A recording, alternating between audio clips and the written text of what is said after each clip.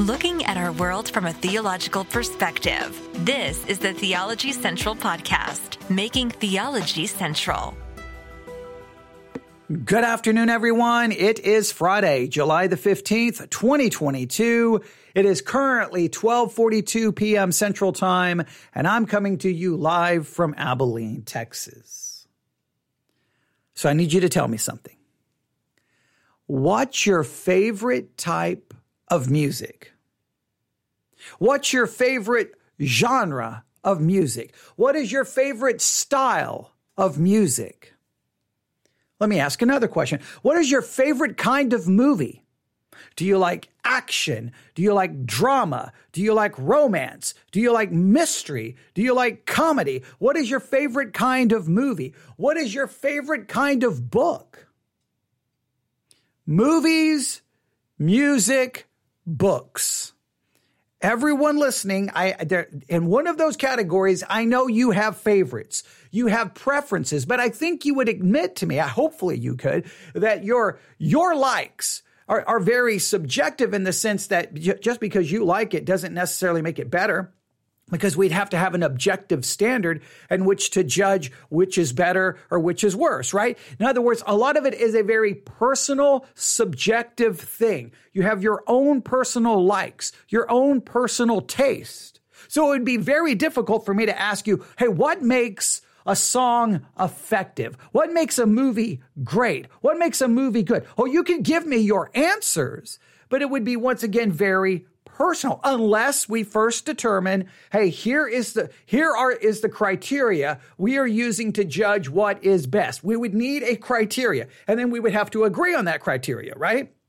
We'd have to say, here's the 5 things that makes a movie great. And then you would have to agree that those 5 things is what makes a movie great. But if those 5 things leaves out your favorite movie, you're going to be like, I don't care about those 5 things because that's my favorite movie. That's my favorite kind of music. That's my favorite kind of book.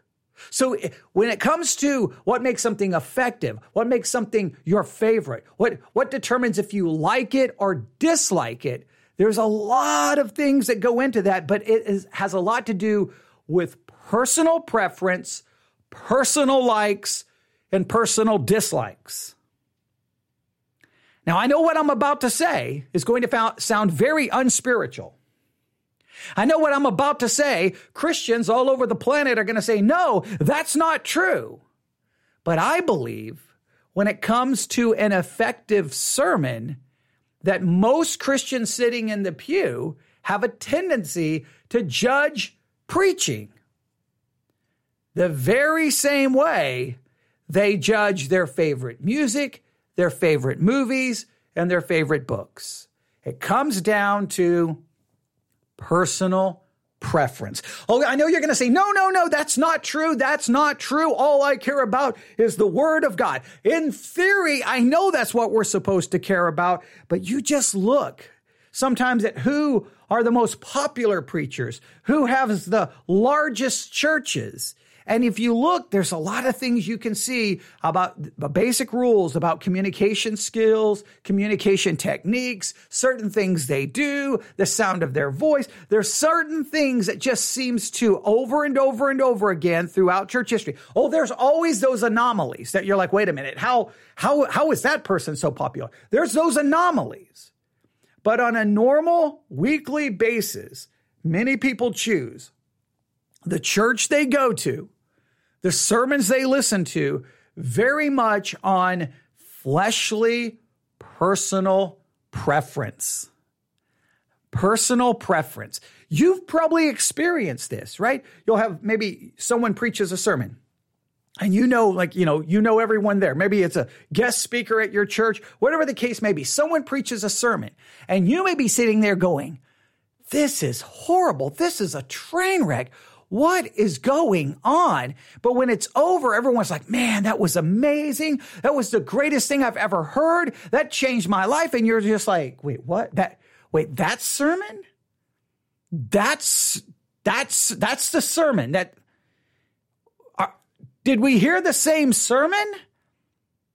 And everyone in the little group that's, talking about the sermon, giving their thoughts, they would all be professing believers, all be people who care about scripture. But for some reason, some people are like, that was amazing. I'll never forget my church in Papillion, Nebraska. They had a guest speaker. I think he was there. He was there for a couple of services, but he was doing a number of sermons. He was going to do 7. I can't remember how many he actually did, but I just know he did some sermons on the 7 churches in the book of Revelation. All right. And he preached those sermons. And when it was, after each sermon, I was just like, what was that? I don't know. I don't really know. It just didn't work. I just felt like that there's something not right here. And it's not that I was trying to be super critical. It was just like, it's not that I really even had anything negative to say. It's just like, I just don't know what was his point again? Like I didn't get it, but everyone around was like, those were amazing. I hope we can get a copy of that. I hope there's a cassette available. Like, that was so good. And I'm just looking around like, wait, you thought those were amazing sermons on the 7 churches of Revelation? And I did not understand. I was completely not confused by it. There have been other situations where people are like, you've got to hear this sermon. And I'll be like, what? I don't get it. What makes this sermon so amazing? What makes this sermon so great? I think whether we like it or not, no matter how spiritual we try to claim to be, a lot of what we like when it comes to preaching, teaching, Christian podcast, whatever the case may be, comes down very much to personal, very subjective, preferences. It really does. And I know we don't want to believe that, but it's just true. I just think, I believe it's true. You can disagree with me, but the reason I'm asking all of these questions, the reason I'm bringing all of this up is about 15 minutes ago, maybe 30 minutes ago, I was looking around and I saw this headline on a Christian website. The bullseye of an effective sermon. Whoa. The bullseye of an effective sermon. And right underneath that, they have a dart board with a dart right there in the bullseye. And I'm like, okay, anyone who's ever preached a sermon, anyone who's ever taught a Sunday school lesson, anyone who's ever sat in front of a microphone doing Christian podcasting, come on, tell me, how can I hit the bullseye every single time? What is the bullseye of an effective sermon? What makes it effective? But here's the real question. How do we determine the effectiveness of a sermon? Do I determine the effectiveness of a sermon? Do I determine the effectiveness of a podcast episode based on people's reactions? Is it the praise? Is it it was great, it was wonderful? Is it the number of emails I receive? Is it the number of thumbs up I get? What determines the effectiveness of a sermon? They're talking about the bullseye of an effective sermon. I think we really have to ask, how do we determine the effectiveness of a sermon? Because I think once again, there's another fleshly element to this. So stay with me here. I think whether we like it or not, what people think is great preaching, a wonderful preaching, their favorite preaching, their favorite preacher, their favorite sermons, a lot of that has to do with personal preference, no matter how spiritual we want to try to cover it up. And I think a lot of times when it comes to the preacher trying to determine how effective his sermon was, it once again comes down to very fleshly ways of measuring. Now, when the churches that are, and the church that I became a Christian in, they really taught me that the effectiveness of a sermon was how many people came forward for the quote unquote invitation or altar call, right? So you had to make sure that you found a way to get people to walk that aisle, because that determined whether it's Christians coming to supposedly repent or rededicate their life to the Lord, or people coming to make a profession of faith. That determined it.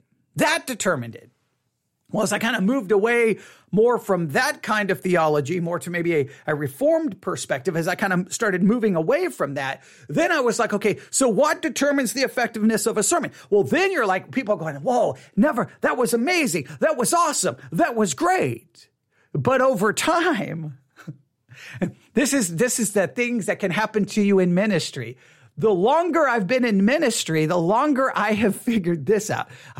Now, the average person sitting in the pew may not understand this. Preachers may understand this. Sometimes it's the people who come running up going, that was the most amazing sermon. You're the best Bible teacher I've ever heard. That was great. I am so thankful we found this church. There's no church like this. Though sometimes the ones that heap the strongest praise on you are the ones to leave the quickest. Sometimes it's the people who've given me the highest praise who are the quickest to abandon ship.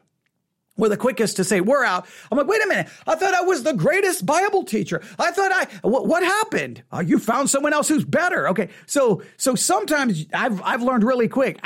Sometimes the stronger the praise, the more likely I'm like, okay, well, they'll be gone in 6 months. I know that's a jaded way of looking at it. So I've kind of come to a conclusion that doesn't prove anything. So how do you measure the effectiveness of a sermon? So your favorite preaching and sermons, why is it your favorite? I think there's probably a fleshly, subjective, personal preference element to it, no matter how spiritual we want to make it.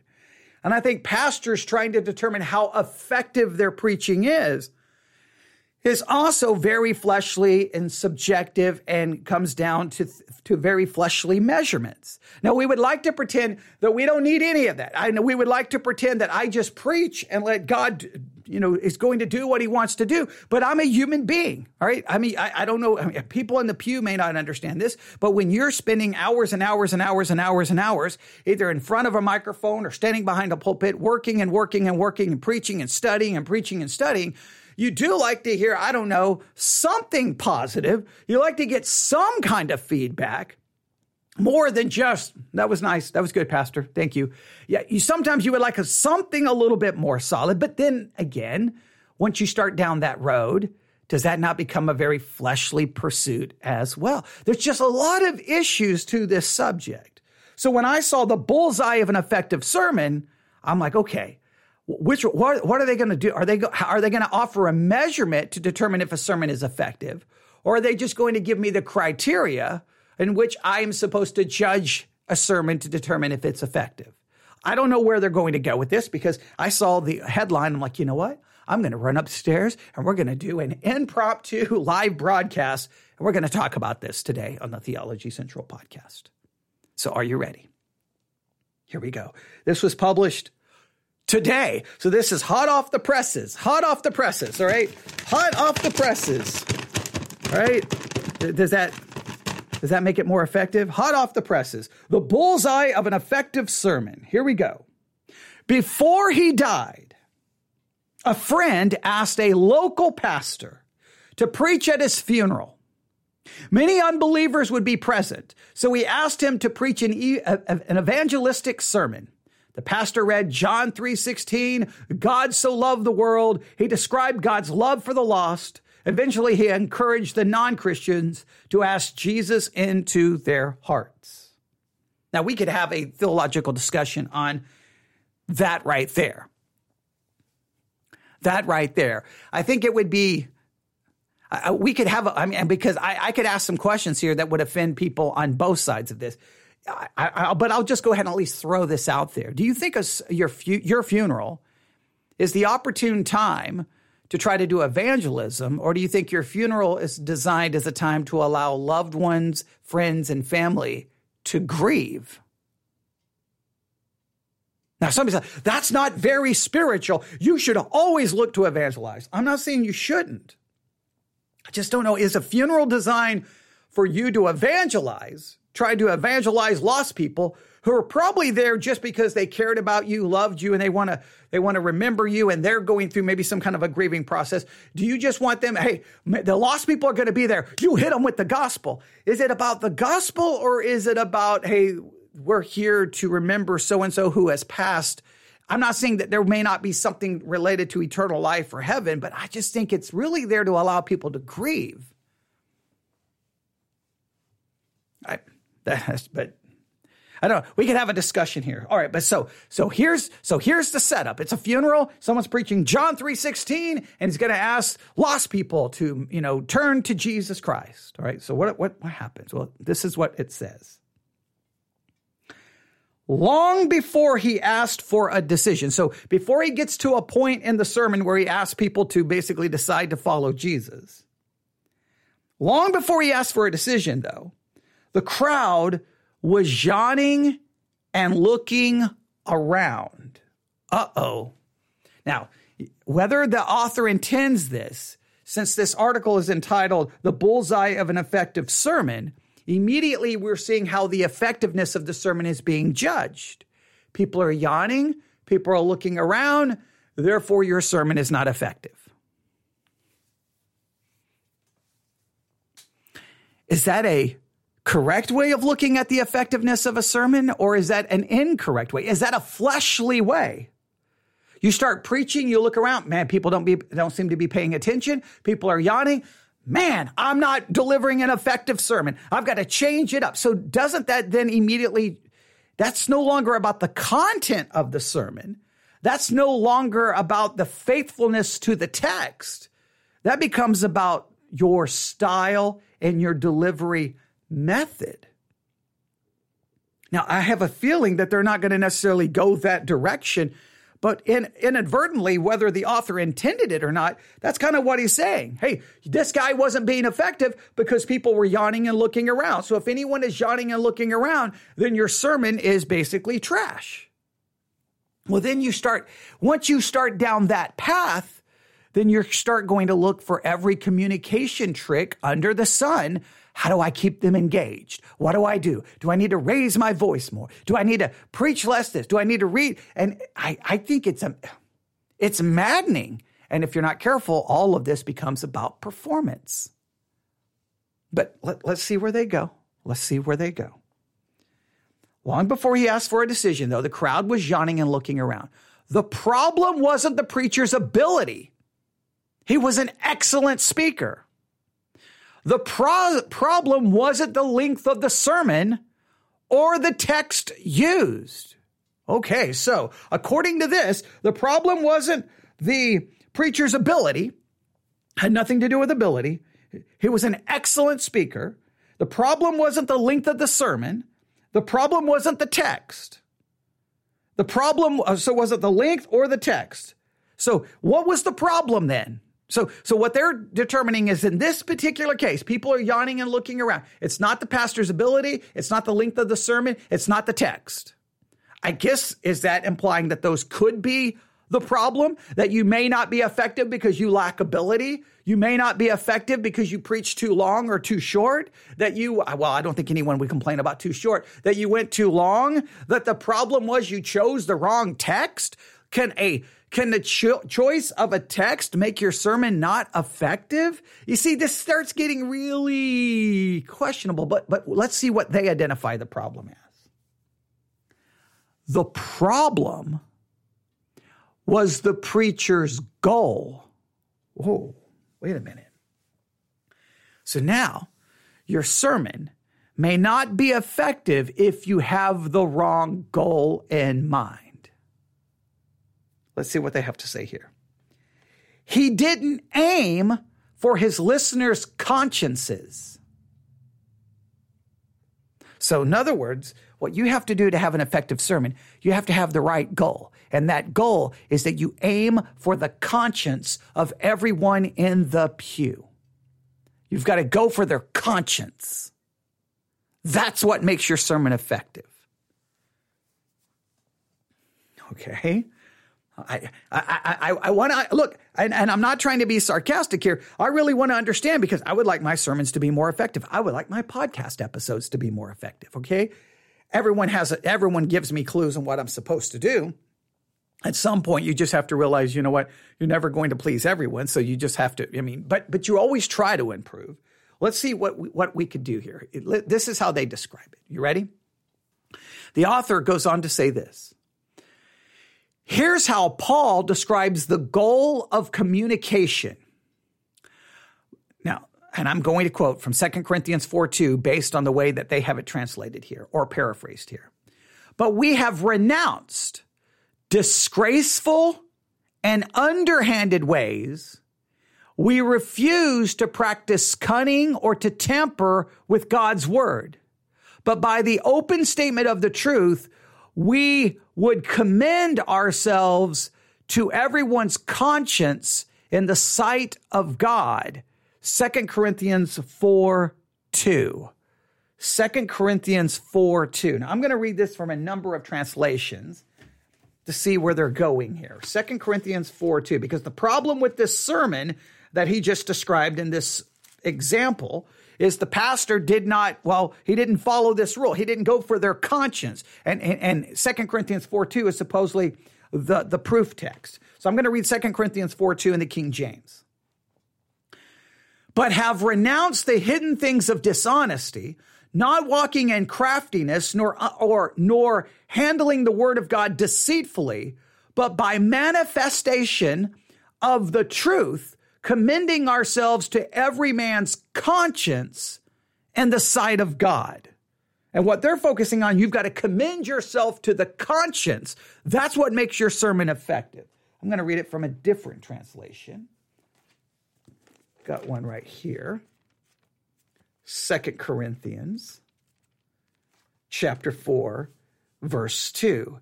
Instead, we have renounced secret and shameful things, not acting deceitfully or distorting the word of God, but commending ourselves before God to everyone's conscience by an open display of the truth.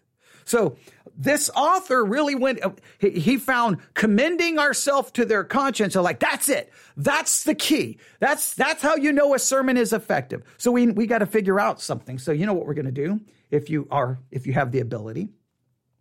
The Blue Letter Bible app. I always try to get the listeners involved. Go to the Blue Letter Bible app. Go to 2 Corinthians chapter 4. Tap on verse 2 in the Blue Letter Bible app. This opens up the interlinear. And let's go down to conscience. Conscience. The word conscience here comes from this Greek word.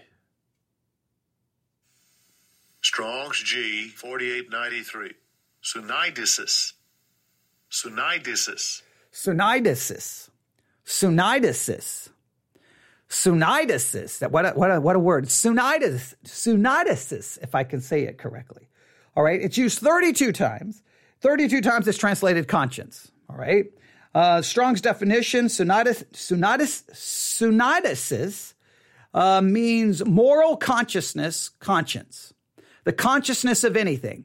The soul is distinguishing between what is morally good and bad, prompting to do the former and shun the latter, commending one, condemning the other, the conscience. So there seems to be no issue that this is definitely a reference to commending ourselves to the conscience.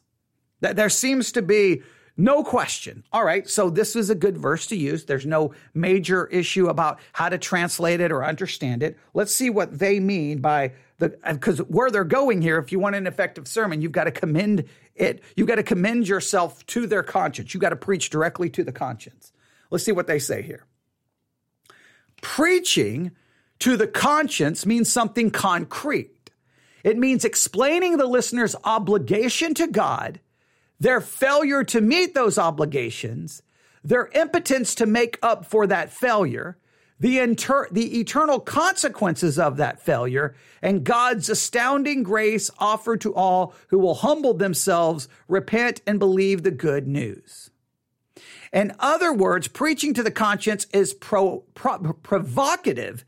It seeks to disturb the comfortable and to comfort the disturbed. So it appears that what they are saying, or at least they're claiming, is that the bullseye to an effective sermon is you've got to preach directly to the conscience, and you have to do the following things in your sermon. Number one, you've got to explain the listener's obligation to God. Listen, everyone, here is your obligation to God. Here's what God calls you to do. Number two, you have all failed to meet that obligation. So number one, you've got to give them their obligation to God. Number two, you've got to explain they have failed in that obligation. Number three, you have to explain to them the impotence to make up for that failure. You cannot make up for this failure. You cannot fix it. Number four, the eternal consequences of that failure. Because you can't you can't fix this failure. There's eternal consequences, which is separation from God for all eternity. But God's astounding grace is offered to all who will humble themselves, repent, and believe the good news. Then you show them what God has done. So you basically, to summarize, you give them God's obligations. You tell them their failure, their inability to make it up or to meet it. There's going to be eternal consequences, but they can look to God, and God will save them from their failure. I'm trying to summarize it. Now, they're claiming that is what makes a sermon effective. And a lot of people would agree with that. A lot of pastors would agree with that. Now, I have a very different perspective on all of this. First of all, I think so much of this this all sounds super spiritual, but I still think no matter, you can meet trust me, you could meet everyone, you could do every one of those things they just listed. You could check that list off.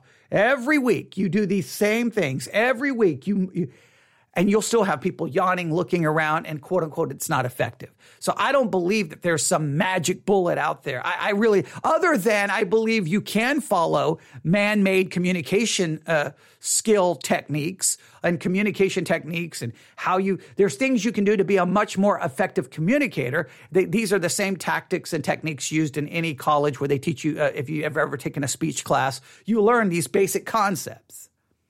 So you can do that. But once again, it becomes a very fleshly endeavor, right? People show up, you use every communication technique and trick in the book. And so therefore you keep their attention. They're like, amen, that was great. And then everyone walks away thinking the sermon was effective. This is at least arguing that no, the way for the sermon to truly be effective, you have to preach this certain way. You got to first, your goal is the conscience. And then here must be the elements of your message. The element of your message must be you got to explain the listener's obligation to God, their failure to meet those obligations, their impotence to make up for that failure, the eternal consequences of that failure, and God's astounding grace offered to those who repent and believe. In other words, preaching to the conscience is provocative. It seeks to disturb the comfortable and comfort the disturbed. That's what makes a sermon great. This seems to be, here's your checklist. I did all of those things. Therefore, my sermon was effective. I have a different philosophy. My philosophy is, what was the text for your sermon? Let's look at that text. All right. Now let me listen to your sermon. How well did you handle that text? Did you truly explain that text? Did you truly answer all the difficulties with that text? Did you truly dig into that text? Or was that text simply a pretext for you to give a speech where you used all of these wonderful communication skills, and so people laughed, or they cried, or they were interested, or they were filled with suspense and sitting on the edge of their seat, hanging on your every word? Or did they actually learn something about the text? Way too many times I've heard people tell me how great a sermon was, right? And when they start telling me the great parts of a sermon, they said this, and they gave me this, and they gave me that. And so then I'll say, what was the sermon on? Oh, okay. What was the text? Okay. So, and I start asking some basic questions about the text, right? I'll just grab my Bible and go, okay, so you were in Deuteronomy. Okay. So, right. So, who, what, where, when? I start asking the basic questions, and they won't be able to answer. I'm like, then to me, that's not an effective sermon. I go against so much of what you're told to do in preaching, right? No, my thing is, what's the text? My job is to explain the text as faithfully as I can, not hiding or covering up the difficulties the text may provide. We deal with the difficulties, the questions, the problems. Our job, it's to me, the way preaching is all right, guys, here's our, I kind of see everyone in the congregation that we're in it together. They're not there sitting to listen, though we're all together. All right, everybody ready? We got our Bible, we got our notebooks, we're ready to go. We're going to dig in for the next hour. So let's figure this out, and that we're working together to dig into the text. And then when it's all said and done, we can either say we don't have any answers or we do have answers. And I know that that goes against almost everything that you're taught about preaching, but this is just like, here's your checklist. I would argue you could get two pastors with two drastically different preaching styles and different personalities. Both of them could literally preach the exact same sermon, meeting all of this criteria. And some people would walk away going, that was amazing. And some people would go, that was garbage. And the difference would be far more on the preacher's style, personality, deliverance, and the sound of his voice than would have anything to do with the actual content. And Christians are going to be like, no, that's so fleshly. It's reality. You say, well, what should we do?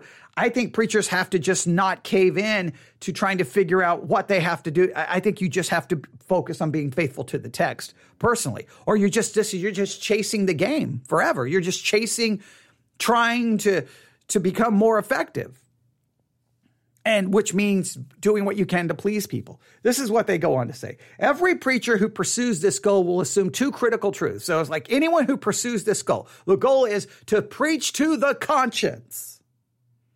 He says that's the goal. Anyone who pursues that goal, you must assume two crucial truths. Number one, God has inscribed his law on every heart. As Paul observes, unbelievers show that the work of the law is written on their hearts, while their conscience also bears witness, and their conflicting thoughts accuse or even excuse them. Romans 2:15. The preacher assumes he can revive his listener's conscience by spirit-empowered, conscience-focused preaching. So your first thing you must assume is that the law is written on every heart.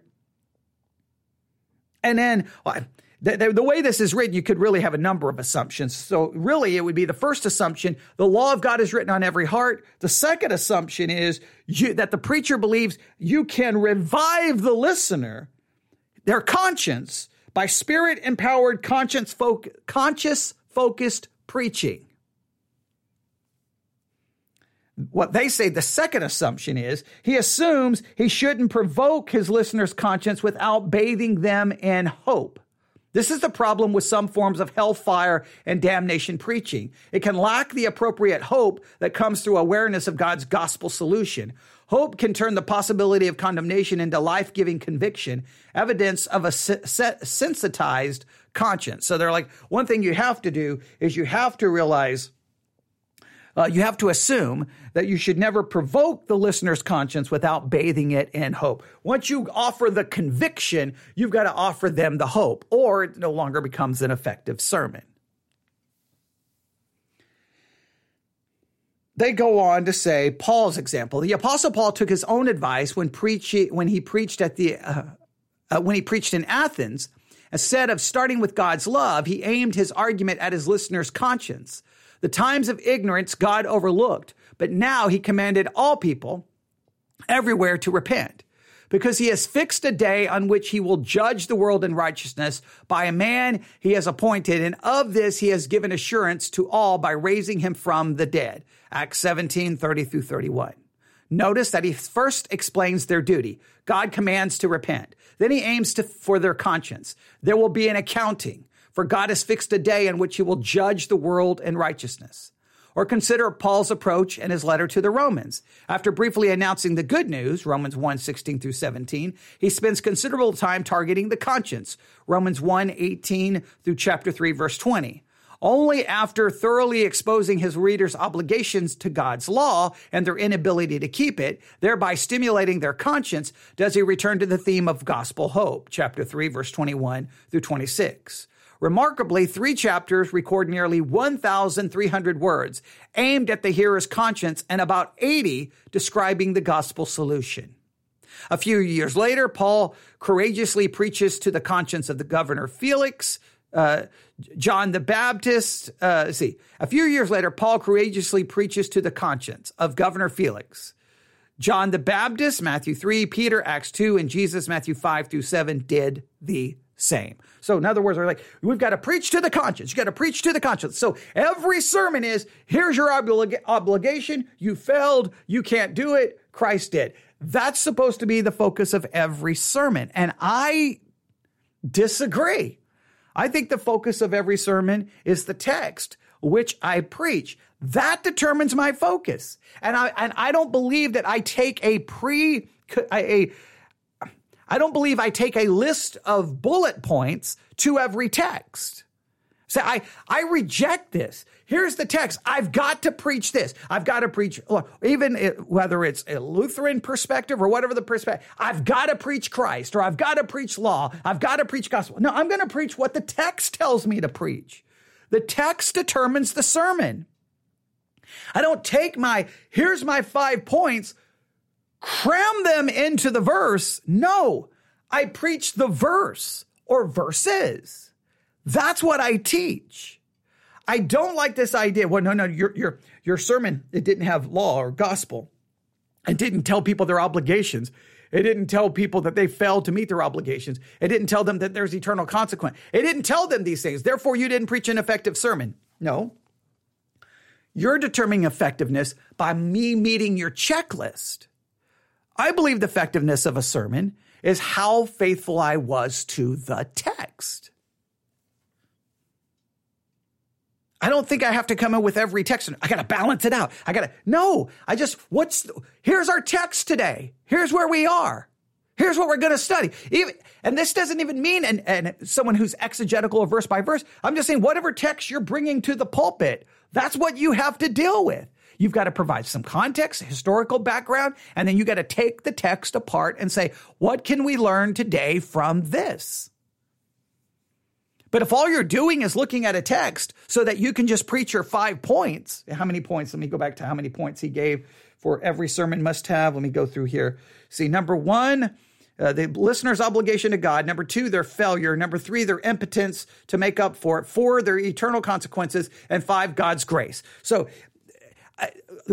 according to this, a sermon is effective only if you preach those 5 points. To me, the text isn't even really important. The text is secondary. The text is simply a tool for me to preach these 5 points. And when the text simply becomes a tool for you to preach what you've already determined, then you're not actually teaching the Word of God. You're not actually preaching the Word of God. You're using the Word of God to preach your preconceived ideas that you now are going to impose on every text, because every sermon you must do these 5 things.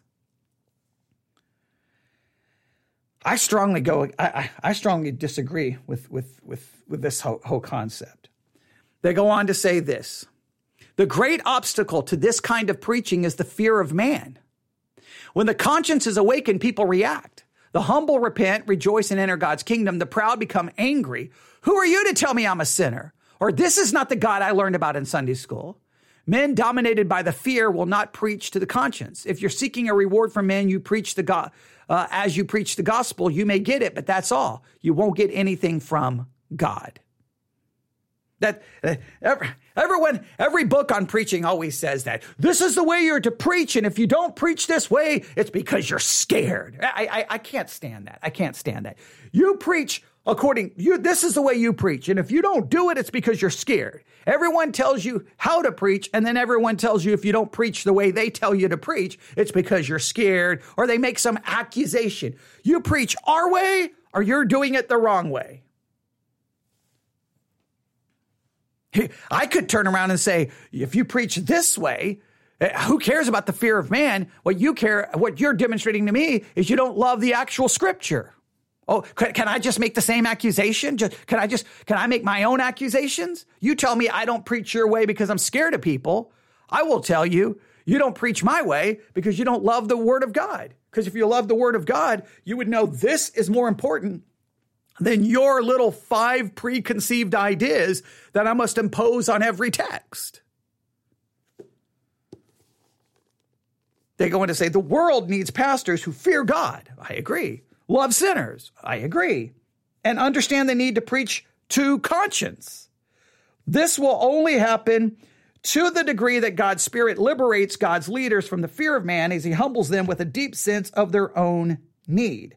May God give us this kind of striking humility coupled with bold passion to preach to conscience for the glory of God. Please note, none of that is about the text. He doesn't even talk about faithfulness to the text, explaining the text.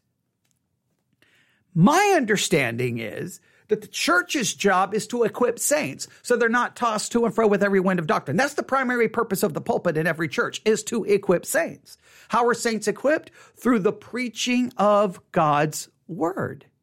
How was the church, in a sense, cleansed or bathed? Through the preaching of God's word. How do they grow spiritually? Through the preaching of God's word. It is the word of God that is inspired, that is profitable for doctrine, for reproof, for correction, for instruction in righteousness, that the man of God may be thoroughly furnished unto every good work. It is the word of God.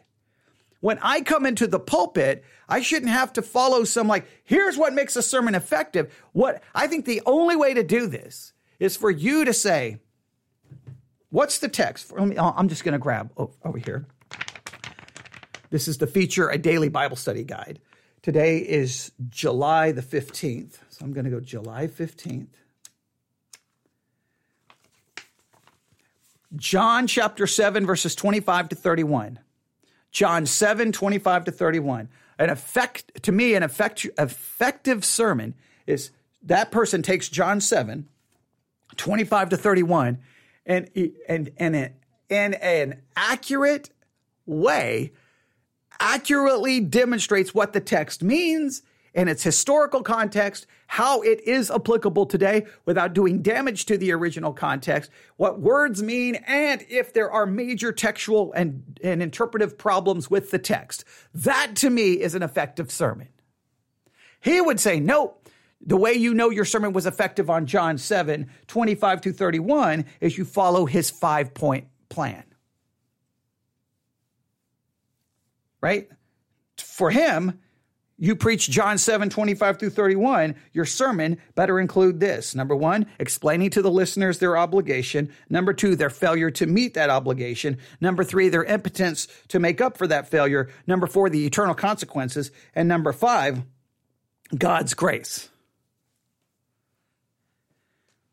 According to this, that's what makes a sermon effective. I disagree. I'm putting forth a different perspective today.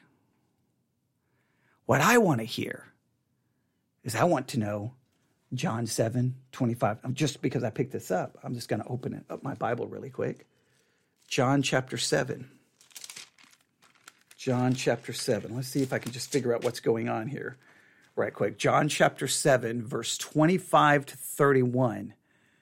This is John 7. I'll make sure I'm looking at the right passage. I know technically for this illustration, I can do whatever I want. John 7, 25 through 31. All right, here we go. Then said some, let me, if I can read this correctly. John 7, verse 25. Then said some of them of Jerusalem, is not this he whom they seek to kill? But lo, he speaketh boldly, and they said nothing unto him. Do the rulers know indeed that this is the very Christ? Howbeit we know this man whence he is, but when Christ cometh, no man knoweth whence he is. Then cried Jesus in the temple as he taught them, Ye both know me, and you know whence I am. And I am not come of myself, but he that sent me is true, whom ye know not. But I know him, for I am from him, and he hath sent me. Then they sought to take him, but no man laid hands on him, because his hour was not yet come. And many of the people believed on him and said, When Christ cometh, will he do more miracles than these which this man hath done? So we have a division among the people. We have confusion trying to figure out who this is. We have Jesus declaring who he is. And then we have some believe. We would have to figure out exactly what's going on here. There's some things we have to go on here. I'm not going to come and impose a checklist. I'm going to go, okay, I need some context here. So what's going on, right? Then said some of them of Jerusalem, is not this he whom they seek to kill? So there's some confusion here. Wait a minute. Is this not the guy that those in Jerusalem are trying to kill? All right. So what's happening? Why are some in Jerusalem trying to kill? I need some of that context, right?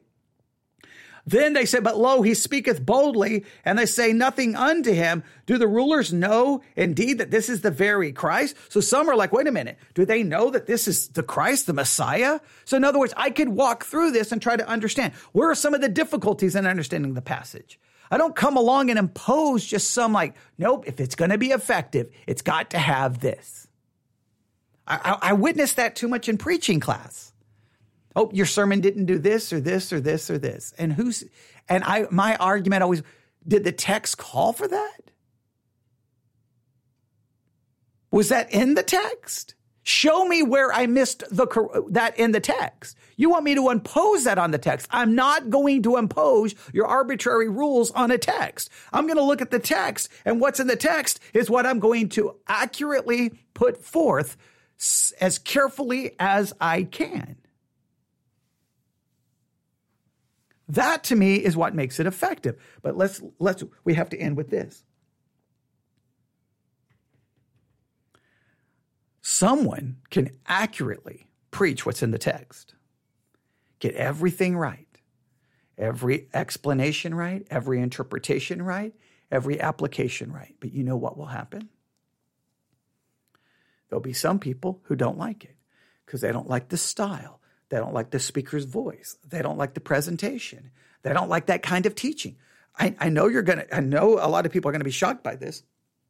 A lot of people, when they hear the kind of teaching like the way I do, I try to break it down and take it apart. I've had the complaint my whole ministry. It feels like I'm in seminary. It feels like I'm in university. That's not preaching. I don't want that. So they go to a church that does it completely different. That's perfectly okay. So what I want you to see is whatever rule you impose on and what you determine is an effective sermon, you're still going to have the same problem. People are either going to like the style or not like the style. They're going to like the speaker or not like the speaker. They're going to like the way he preaches or they're not going to like the way he preaches. So much of what determines good preaching is more personal preference than it has anything to do with the actual handling of God's word. No matter how spiritual, we don't want to admit that. The whole process is as fleshly can be, and we can pretend all day that it is not. But it is. Just as people are like, I didn't like that movie. What? I love that movie. Hey, I hate that sermon. What? That sermon was amazing. So here is the real question. Honestly. What's your criteria for what you believe is an effective sermon or a good sermon? I need you to be honest. Come on. If you listen to lots of sermons, you'll start determining probably a pattern or a style that is more to your... There's going to be certain things that drive you crazy. There's going to be certain things that you like. You probably need to determine what it is. And then you have to ask yourself, is it possible that you're looking at this in the most fleshly way possible? And as a result, you could be missing out on maybe some good preaching and good teaching.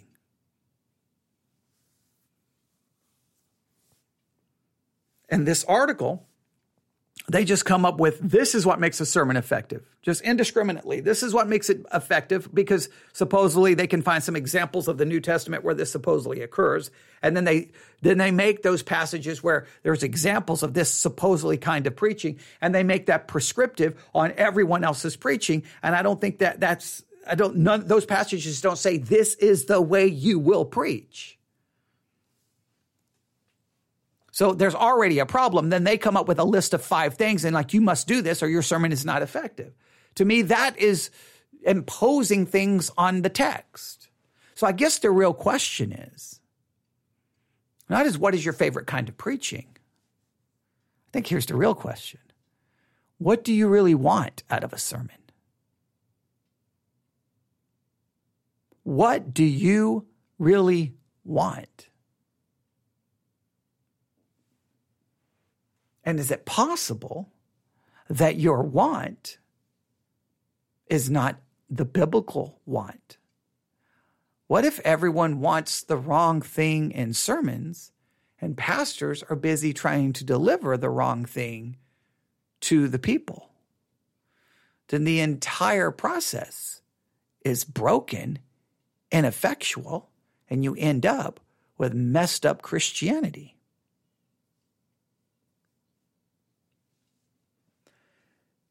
I'd love to get your thoughts. Email them to me, newsif@yahoo.com, newsif@yahoo.com. If you would like to see the article that I was reading, and it's called The Bullseye of an Effective Sermon by William P. Farley. It was published today, and you can find it at thegospelcoalition.org. I know I say the Gospel Coalition's people, liberals and whatever. I don't get caught up in all the yelling and screaming everyone does on the internet. I think it's an article that presents a point of view that obviously I disagree with, but I want you to read it and see if you agree or disagree with you may disagree with me. That's perfectly okay. Ultimately, you know what you're going to do? You're going to choose the preaching you like, no matter what anyone tells you about preaching. That's what you're going to do, because there's so much of what we do in the church that's nothing more than fleshly.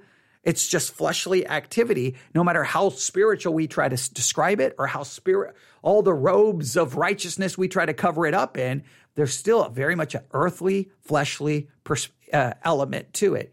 And we have to learn to see that and be honest with it. But it's called The Bullseye of an Effective Sermon by William P. Farley. It's on thegospelcoalition.org. I think you'll see it right when you go to the main site. And it was published today. If you need help finding the article, if you would like to read it for yourself, newsif@yahoo.com, newsif@yahoo.com.